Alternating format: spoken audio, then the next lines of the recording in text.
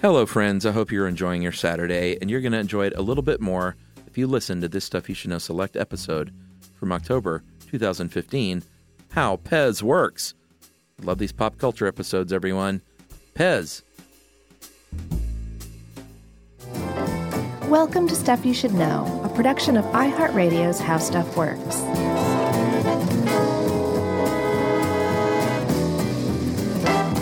Hey, and welcome to the podcast. I'm Josh Clark. There's Charles W. Chuck Bryant. There's guest producer Noel. And this is Stuff You Should Know. The Pez edition. Nice. I like that. Another Noel cast as well. Yeah. Pretty exciting. It's part of the Noel stint. Sweet. The Noel stint, we're going to call it. Do you like Pez? I like Pez. You like the candy? I do. You like the taste? I like the taste of Pez, yes. Describe to me what happens when you put Pez candy in your mouth. Well, I put a Pez candy, I pull the head back.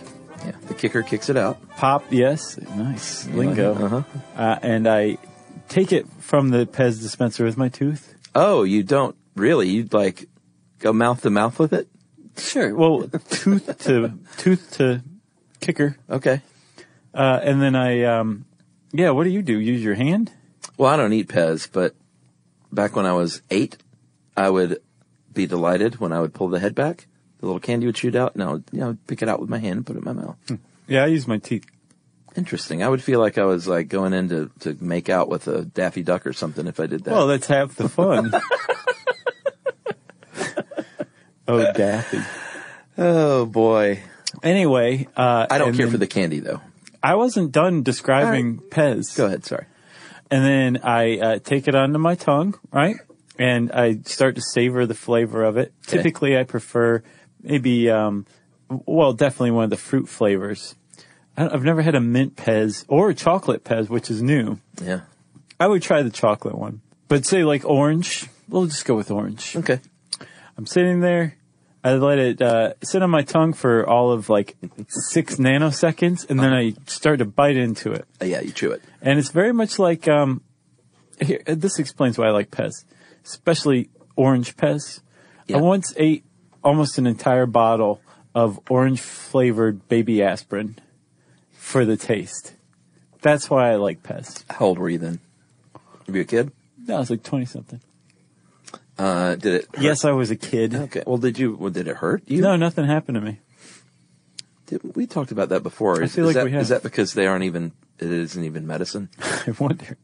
Is it just a placebo? But how could you use a placebo on a little kid? I mean, I guess it'd work, but certainly there's an age where they're just like... I feel like half of parenting is probably placebo. Probably. Well, you would know now. Well, not yet. Well, let me know. She doesn't believe my lies yet. That'll come later. Yeah, I mean, surely kids are pretty dumb, so you can get them to believe anything. Sure. But there seems like there would be an age where they wouldn't make that connection, and a placebo wouldn't work. I don't think a placebo would work, like, say, from birth. Yeah. And I don't remember what age you can start giving kids baby aspirin. There's baby aspirin, not even children aspirin. Yeah. Anyway, I like Pez. I like how it tastes. I like the experience of eating a Pez. All right. I don't care for Pez. I also like the shape. The little brick? The brick. It helps with the taste. I saw, we did the LA Podcast Fest this last weekend, and I can't remember her name, but a very nice young lady brought us some different candies and things. The Lego candies. Boy, you jumped on that bag. I was like, you want these Lego brick candies? And you were like, yeah, give me. Second time, man. I love those things. Yeah, and that's sort of this, I put those all in the same category, which is just like compressed sugar. Right. In like a brick form. As a matter of fact, it turns out the Pez company, to this day, uses about 50,000 pounds of sugar every 4 days making its Pez candies. That's right. And here's a factoid for you. All right. It takes 3,000 pounds of pressure to compress the Pez ingredients, which is not just sugar, into the delightful, tiny, disgusting brick that you love. I don't think it's disgusting. I don't like candies. I have another one for you. Okay. They make 12 million tablets a day at their Orange, Connecticut facility, the headquarters of Pez. Yeah. And 3 billion Pez bricks are consumed in the U.S. alone each year by people like me who like Pez. Yes, roughly 12 at a time, because that's how much the standard dispenser holds. And if this kind of thing floats your boat right now, go check out How Stuff Works Brain Stuff series on YouTube, and specifically look up the one on Pop Rocks that I did a year or two ago. It was really interesting stuff. Yeah. Candy manufacturing is fascinating. I don't care what you say. No, I like manufacturing processes. I just don't like to eat candy. I gotcha. You know what I mean? Yeah. You just go to the plant, watch it made, and then turn down the free samples. Like, no, thank you. I find that disgusting. Yeah, they're like, now would you like to try some? Nah. Yeah. I don't do that on beer tours. I'll sample that. You mean I went to the Maker's Mark distillery? Oh, did you dip your own bottle? Yes. No. Nice. No. Yes. We definitely have one, but I don't remember if I guess we did dip it. Yeah, I think that's the thing. But it was like a mini. So maybe not. Maybe we bought a mini that was like just a mini to commemorate it, and they made you buy like a fifth or something and dip your own bottle, and we're like, meh. Gotcha. It's fine. Because we'd be like, we wouldn't want to open it. We didn't dip our own bottle. You wouldn't I forgot. Open it. That was exactly the conversation we had. Wow, you guys put a lot of thought into that one. Anyway, it's a pretty cool tour, to tell you the truth. I strongly recommend it. Yeah, I've never done a distillery. I'd like to do that. There's a new one here in Atlanta, in Avondale. Oh, really? Yeah, whiskey distillery. Nice. Well, I can tell you, go on any whiskey tour, and you will find what Mila Kunis is talking about with the angel share stuff. It's a real thing. Yeah. The evaporating whiskey fills the whatever the place where they're aging it in barrels, and it's actually really dangerous. Like, the place could blow up at any time, like because a flour it's like factory. Very much so, or a sugar factory, right? But the smell is one of the most amazing smells I've ever experienced in my entire life. Like, smell good or just weird? Yeah, good. Oh, wow. Great. Like, the 0.5% of whiskey that is just glorious, it's in the air. Right. It's amazing. Oh, man, now I'm thirsty. All right, so let's talk Pez. Okay. In 2011, this is something I didn't know. There was a wedding. Well, I did know this part. In the United Kingdom between a guy named William and a little lady named Kate. Waity Katie. Do people call her that? Some people did. What, like that she's overweight? No, that she waited around. Oh, okay. I was like, man, how mean can people get? Yeah, that would be even meaner. So they made specialty Pez dispensers out of Prince William and Kate for that, and they were expensive, $13,360 at a charity auction. Clearly, that's the most expensive Pez dispenser ever sold. Not so, my friend. What? Supposedly, that is the $32,000 in 2006 for an astronaut, limited edition astronaut themed. It was from the 1982 World's Fair. And there were two of them. Yeah. Two in existence. Yeah, that's why it's expensive. And what's neat is that auction took place on eBay, which is very appropriate that Pez dispensers are sold on eBay, because the guy who founded eBay, what's his name? Pierre Omidyar. Right. He founded eBay in part, or he was inspired to found eBay because his girlfriend at the time, I think his wife is his wife now, collected Pez. And he thought, hey, this would be a really great place. We may not have eBay today if it weren't for Pez. Pez dispensers. Isn't that crazy? Collecting Pez dispensers, which is a relatively new thing. It really took off in the 80s. Late 80s, actually. It wasn't until the late 80s that people really started collecting Pez dispensers. And now Seinfeld. It's huge. Remember the Tweety Bird episode? I had to go back and look it up, but once I did, I started to remember. Yeah, I think Elaine and Jerry and George were at George's girlfriend's piano recital. Mm-hmm. And Jerry put the Tweety Bird Pez dispenser on his lap, or on Elaine's lap. Uh-huh. And Elaine started laughing, ruined the performance, and then she was later outed when she laughed again in front of that lady. Right. And then the Tweety Bird Pez dispenser also factored into the plot because Jerry and his friends had an intervention for another friend who had a drug problem. Oh, yeah. And he was resisting, and then for some reason Jerry brought out the Pez dispenser, and the wave of nostalgia that washed over this guy caused him to admit that he had a drug problem, but then he became hooked on Pez. Well, and nostalgia figures in a lot. It really does. Kids of all ages grew up with Pez. Kids of all ages. What am I, a circus announcer? Yeah. Step on up. What do they call us? I was going to say circus MC. A barker? Ringmaster. Yeah, Circus Barker. Well, those are two different things, I think. Oh, really? Unless you're in like a low budget carnival, then it's maybe the same thing. Yeah, I would be. But the Barker's the one who's like, step on up. Well, guess your weight. The people, he's trying to get people to come in. The Ringmaster's the one who's like running the show once the show starts. I feel like I'd be the Barker. Would you? And you'd be the Ringmaster. You'd have to wear a straw boater hat and like striped suits. Yeah, I'd be the Barker, and you'd be the guy that like swings from things with his teeth. I do have strong teeth. As opposed to my Can you brittle, weak imagine teeth. when I fell off and there's just some of my teeth jammed into the trapeze bar still? Well, you like a Looney Tunes cartoon now. Yeah, but imagine it in reality. It's even worse. It is. I feel like we should take a break and regain our composure. Okay. All right, we'll be back right after this. Stuff you should know. Stuff you should know.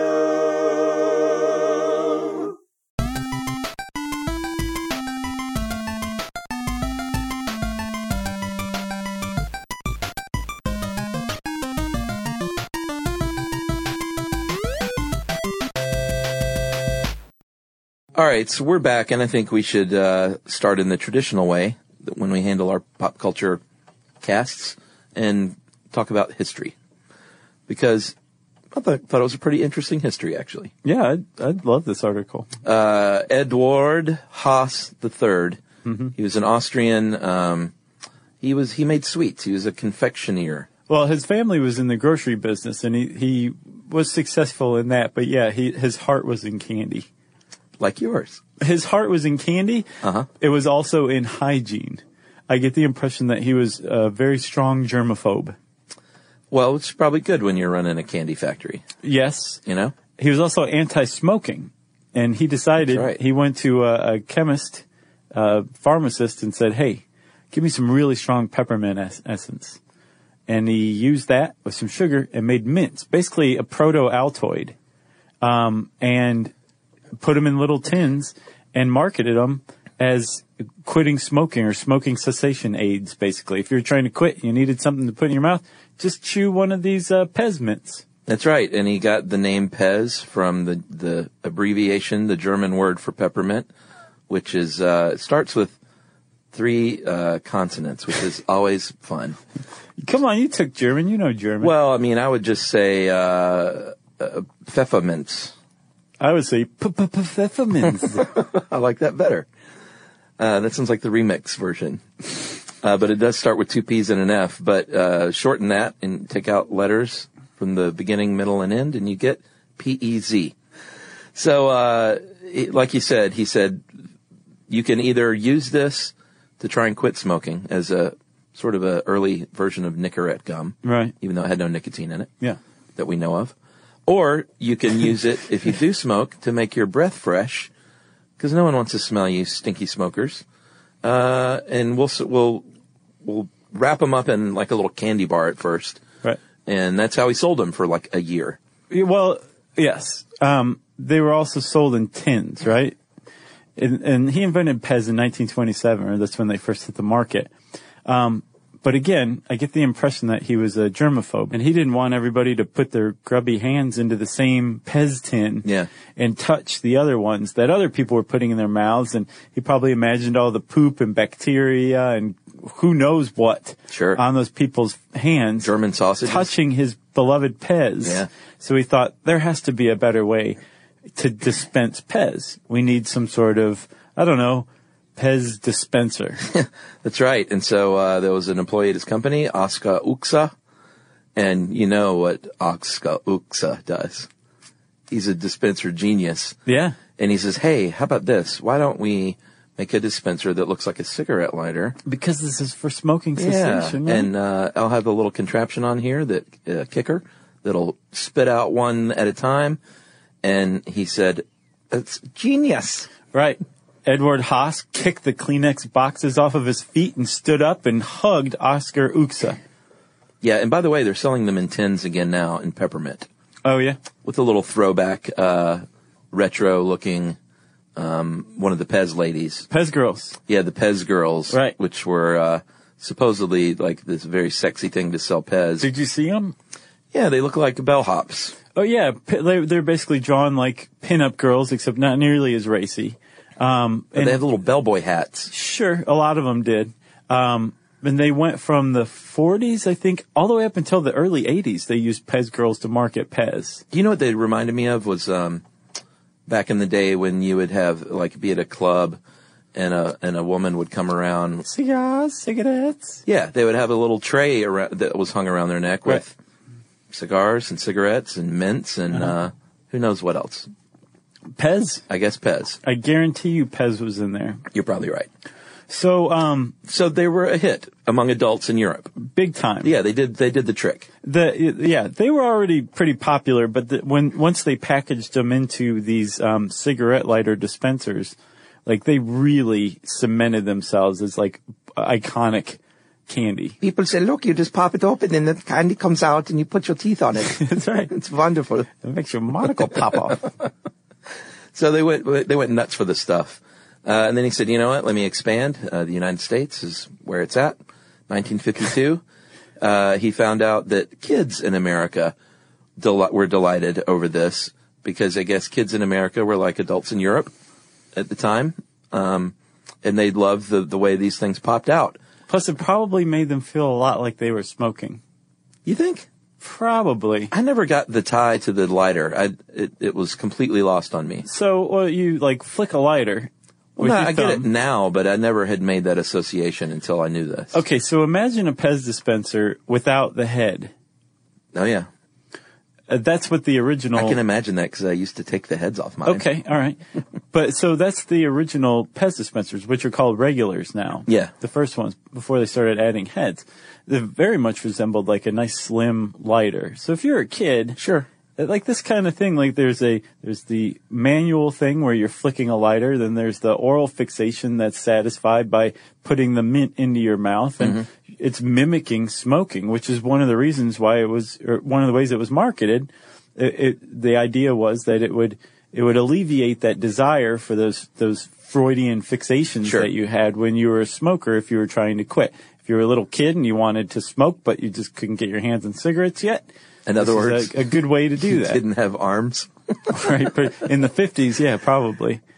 I saw candy cigarettes the other day in a store, by the way. I thought those were... I can't believe they make those. Yeah, I thought they were completely gone. Okay. If you want to know a candy that I think is abhorrent and disgusting, candy cigarettes. Gum cigarettes are awesome. Do you remember those? The kind where you puff them and that's what I'm talking sugar? about. Oh, those are great. The candy cigarettes, they're just like sticks of candy that are disgusting. Oh, no, I'm talking about the gum that would blow out fake smoke. I love that They gum. still make those. But the gum cigars, I think, were gross. They have some weird chemical taste to them. I never saw those. They were not one and the same, which is surprising. And they still make those, and they still make Big League Chew. Yes. Like, it's amazing that they can still, like, with good conscience, market tobacco products to children. Yeah. And that they're allowed to. I remember probably the greatest tasting gum of all time. Juicy Fruit? Big Red? No. All right. It was Rambo gum that was sold to commemorate Rambo 3. Tastes like sweat. It had like it was marketed as like black raspberry or something like that, but it didn't taste like that at all. I've never tasted anything like it. You know, usually like you run into a taste years later, like there's only 10 tastes or 10 cents, you know? I've never experienced it before or after, and it was the best tasting gum ever, but it was in the Big League Chew pouch. Wow. And it was Big League Chew Shred, so clearly it was made by the same company for the makers of Rambo, but the flavor they used was perfect. It's like sweat and gunpowder. And you could get it for like one summer. What, did it have a cartoon version of Stallone on it? No, it was a photo of him with like the very famous M60. rocket launcher. Oh, okay, the rocket launcher. Yeah, from Rambo 3.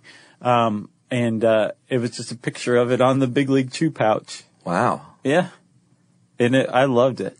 I guess they had to market it that way because First Blood gum didn't go over so well. Exactly. Tastes just like blood. Man, I'm learning all kinds of things. Well, hold on. We're getting ahead of ourselves. All right. Or no, we're getting super distracted. That's what it is. In the 50s, kids, very surprisingly, liked Pez. but they were like, this is pretty strong mint, and I'm a little kid. Sure. I like fruity flavored stuff. Yeah, I like the dispenser, but gonna get your game going with the candy. Exactly, and Haas and company listened big time. So they kept mint Pez still, but they started releasing lines of fruit flavored ones. And cola, they had one called chlorophyll. Yeah. They had coffee flavored. A yogurt one that probably was just European. What is the chlorophyll? I couldn't get a read on what that was like. And I looked. I think it's like it's a mint. It's a definite mint flavor. Did they just use the wrong word? There's a gum out there that has a similar sounding name. Yeah. It's just like a very bright, like mint, not peppermint. It's not as sweet. It's mintier. Okay. But yeah, chlorophyll. It's interesting. Right. But they had other stuff too, like orange and I think cherry, maybe something like that. Sure. Traditional flavors. Yeah. But not peach. There's a fun trivia fact for you. They have had peach flavors, but it was never released in the U.S. Yeah, I'm a weirdo. I don't like peach flavors or peaches. So since they realized that kids are going bonkers for this candy, which bonkers, that was another good candy too. I don't know what that is. It came out in the 80s. It was great. Okay. They decided to try to make Pez a little more parent friendly. Because even back in the 50s, I think parents were like, I don't want you teaching my kid to smoke with this candy. Right. So they said, well, let's change it from a cigarette lighter into something different, a toy. And we'll add like a beloved cartoon character on there. How about that? And parents said, that's fine with me. It was genius. Yeah. Because what he did was he combined candy with a toy, and not only a toy, but a collectible. Mm-hmm. And it was genius. For kids, it was all they needed. They were pretty cheap. Yeah. And so kids could buy them. They could like go around and probably find enough money on the ground in a given day to go buy a little Pez dispenser. Right. Or build like a soapbox racer and sell it to the rich kid in the neighborhood and buy a bunch of Pez. Did you used to eat Fun Dip? Yeah. That's another thing too. I didn't like the stick that you had to lick, but the sugar was just great. So the sugar stick that you dipped into the sugar. The sugar stick didn't have enough flavor for me. Yeah, I was thinking about Fun Dip the other day when I was driving for some reason, and it was just remarkable to me that they would just make a sugar stick that you dip in different flavors of sugar, and you would then eat the sugar off the stick and then eat the sugar stick. Right. Well, they didn't even try back then. That's candy. Smacks used to be called Sugar Smacks. Yeah. And then they changed it to Honey Smacks, and they're like, let's just go with Smacks. Oh, is it just called Smacks now? I believe so. It's not Sugar Smacks? No, it hasn't been Sugar Smacks for years. I don't eat much cereal. Like, they would get chased out of the grocery aisle whenever they tried to restock that if they still called it Sugar Smacks. Just don't mess with Captain Crunch peanut butter. That's all I got to say. Captain Crunch has one out now I saw on the cereal aisle the other day. It's sprinkled donuts Captain Crunch, and it looks awesome. Yeah, the peanut butter is so good. Even though it tears up the roof of your mouth, it's worth it. But that's a fatal flaw, don't you think? Not to me. I'll get a box of that like every 3 or 4 years. I'll get a box of that, like when Emily's out of town. It's dinner time. Because if she would come home and see that, she'd be like, "What are you doing with this in our house? Yeah. Are you a child?" Yeah. So I have to save those moments. All right, so it's 1970. Haas is super rich because he's selling tons and tons of these dispensers. Mm-hmm. He sells the company, and they move. Well, the manufacturing of the dispensers is actually now in China and Hungary. And like Slovenia, I think, too. Just Central Europe and now Asia China as well. But the actual candies are, and have been for a very long time, made, I believe you already said, at a plant in Orange, Connecticut. Yep. And they kept it going. Pez was always a privately owned company. I don't think it's ever been public. No. But they kept the whole thing going even after Haas departed. And that was helped very much by this explosion in collecting that came from the mid 80s, I would say. And as a result, Pez itself added feet to the dispenser so that they could be displayed from that point on. And they realized like, oh wait, people are collecting these. There's like a secondary market that's generated. So let's feed the addiction. Exactly. And so they added feet to it. So now a Pez dispenser can stand up. But that was introduced in 1987. So if you see feet on your Pez dispenser, you know that it's at least 1987 on. All right, so let's take another quick break here, and we will come back and talk a little bit more about the odd collecting of Pez dispensers.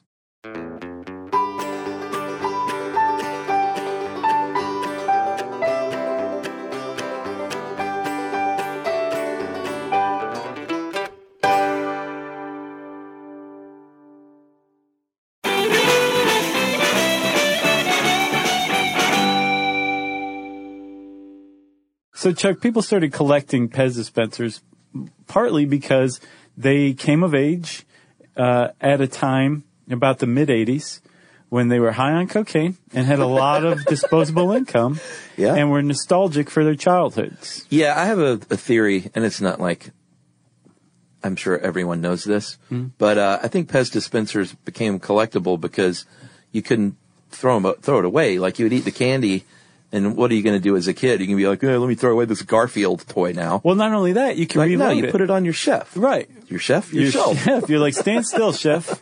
Stop making that stew. Weird. So I can put this Pez dispenser on your The head. bouillabaisse can wait. But the whole thing is they're reloadable. Like you get the little packet of 12, pop it in there. And you want more. Like, if it's one of those same deals, like collect all 4. Right. But this is not all 4. This is constantly new licensing deals being cooked up. Yeah. Everything from Looney Tunes to Star Wars to Hello Kitty. Yeah. Which was the other stroke of genius, was partnering up with these iconic brands. Right. And cultural icons. Yeah.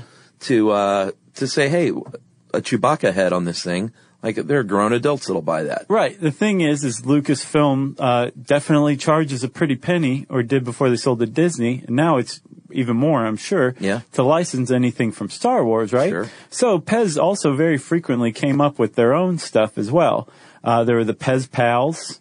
There was a very famous misstep called Make a Face Pez, which is like a tiny Mr. Potato Head where you could put on different eyes and mouth and stuff. But, of course, those things were a major choking hazard. Yeah, that's what I was about to say. And actually, there's a lore among Pez collectors who are called Pez heads that if you look at some of the 1972, 1973 Indian chiefs that were released, their headdresses are marbled. They have marbled color. Oh, wow. And they're saying that those are ground up make-a-face dispensers that they reused in the headdresses. That sounds like a Pez enthusiast conspiracy theory to me. But it's pretty cool, isn't it? That is pretty cool. Another one that they released was a series for the bicentennial that includes the funniest character of all time, in my opinion.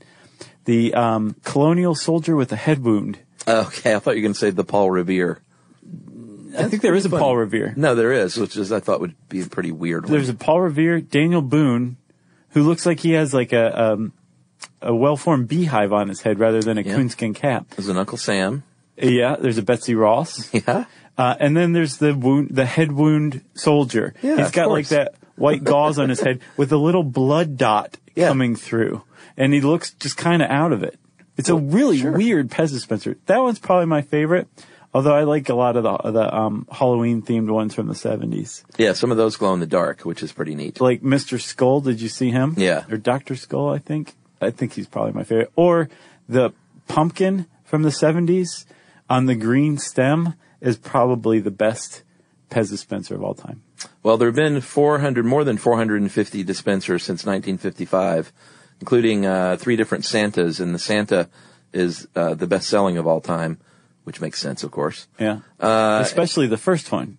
Because the dispenser wasn't just a little Pez dispenser, it was like the whole body. Sure. But then they're like, this is way too expensive. Yeah, they're like, I bet you people would just buy it with the head. Yeah. And they did. The Salvador Dali tribute, I don't know if it's a tribute, I bet it was, is my favorite in 1968. The psychedelic hand. It was a hand with a green eyeball, and it's just very cool looking. Yeah. Like, I would want one of those. Of course, I wouldn't pay thousands of dollars for it. No. I'd like to just find one on the street. It is pretty neat, though. Yeah. Do all of them cost that much? Oh, what? That specific collectible? Uh-huh. No, but I mean, I would say they range in the hundreds and thousands if it's really rare. But what was interesting about this, I think Patrick Kiger pointed out, like it's compared to a lot of other collecting hobbies, Pez dispensers are relatively cheap. Yeah, not too bad. You can get into them pretty easily with, a minimal amount of money. Yeah. One of my favorite Pez dispensers is the Pez gun series. Oh, really? First it was a ray gun, and then they made it into a handgun. Sure. And then when Star Wars came out in 1980, they released another space gun that looked an awful lot like Han Solo's gun. Yeah. But it wasn't really, a so don't blaster. sue them. Yeah. But a kid would put the gun in his mouth and pull the trigger to dispense the candy. Wow. Yeah. Really? Yeah. Unbelievable.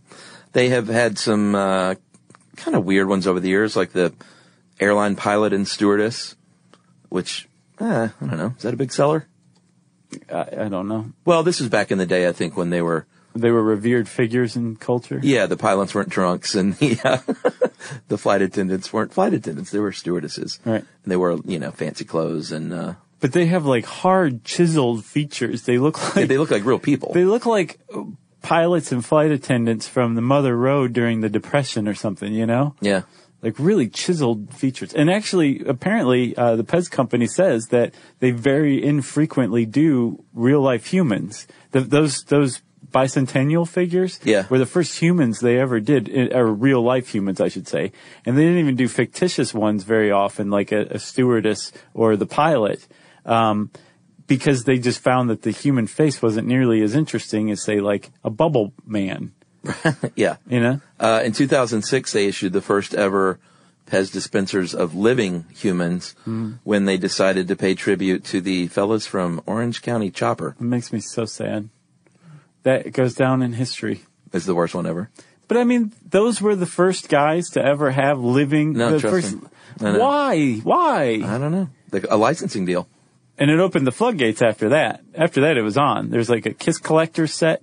Well, of course, because Gene Simmons. Yeah. He'll put his face on anything. There was, what else? Well, people get turned down a lot. You sent that other little fact sheet. Kim Kardashian wanted a Pez dispenser. Yeah.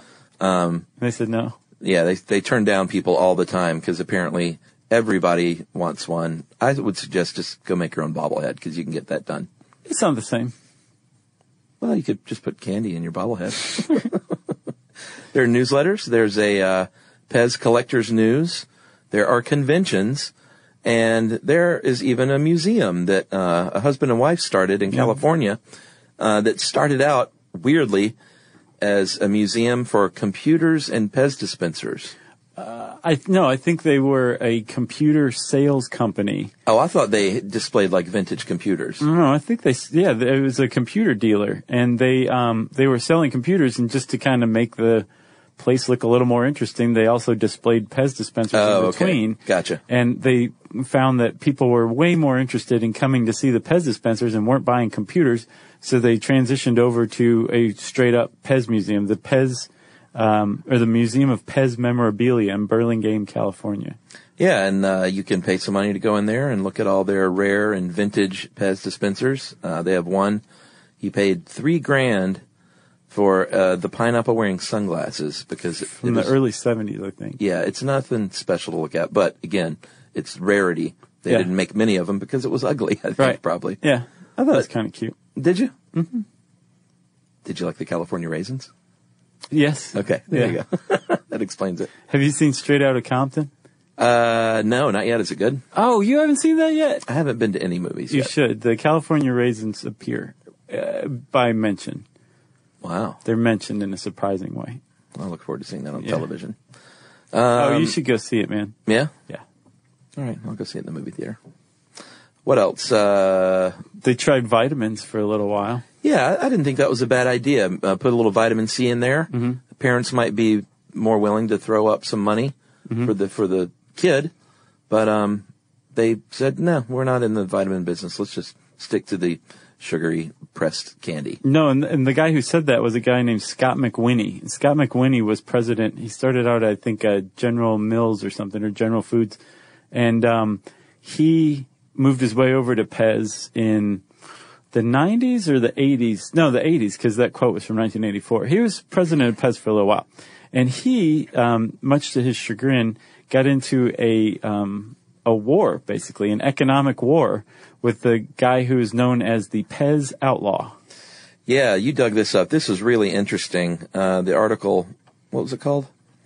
It was a terrible title, like Michigan farmer makes $4 million in Pez dispensers in 3 years or something. Just a terrible title. It should have been called the Pez Outlaw. Yeah, but it was in Playboy, and it was pretty good long-form reporting. Yeah, basically what happened was in the 90s, a dude named Steve Glew, Glew, found out that, hey, over in Canada, they're selling different dispensers that you can't get here in the United States. So let me go over there, let me buy some of these and resell them to collectors. And it worked. And all of a sudden, the light bulb went off.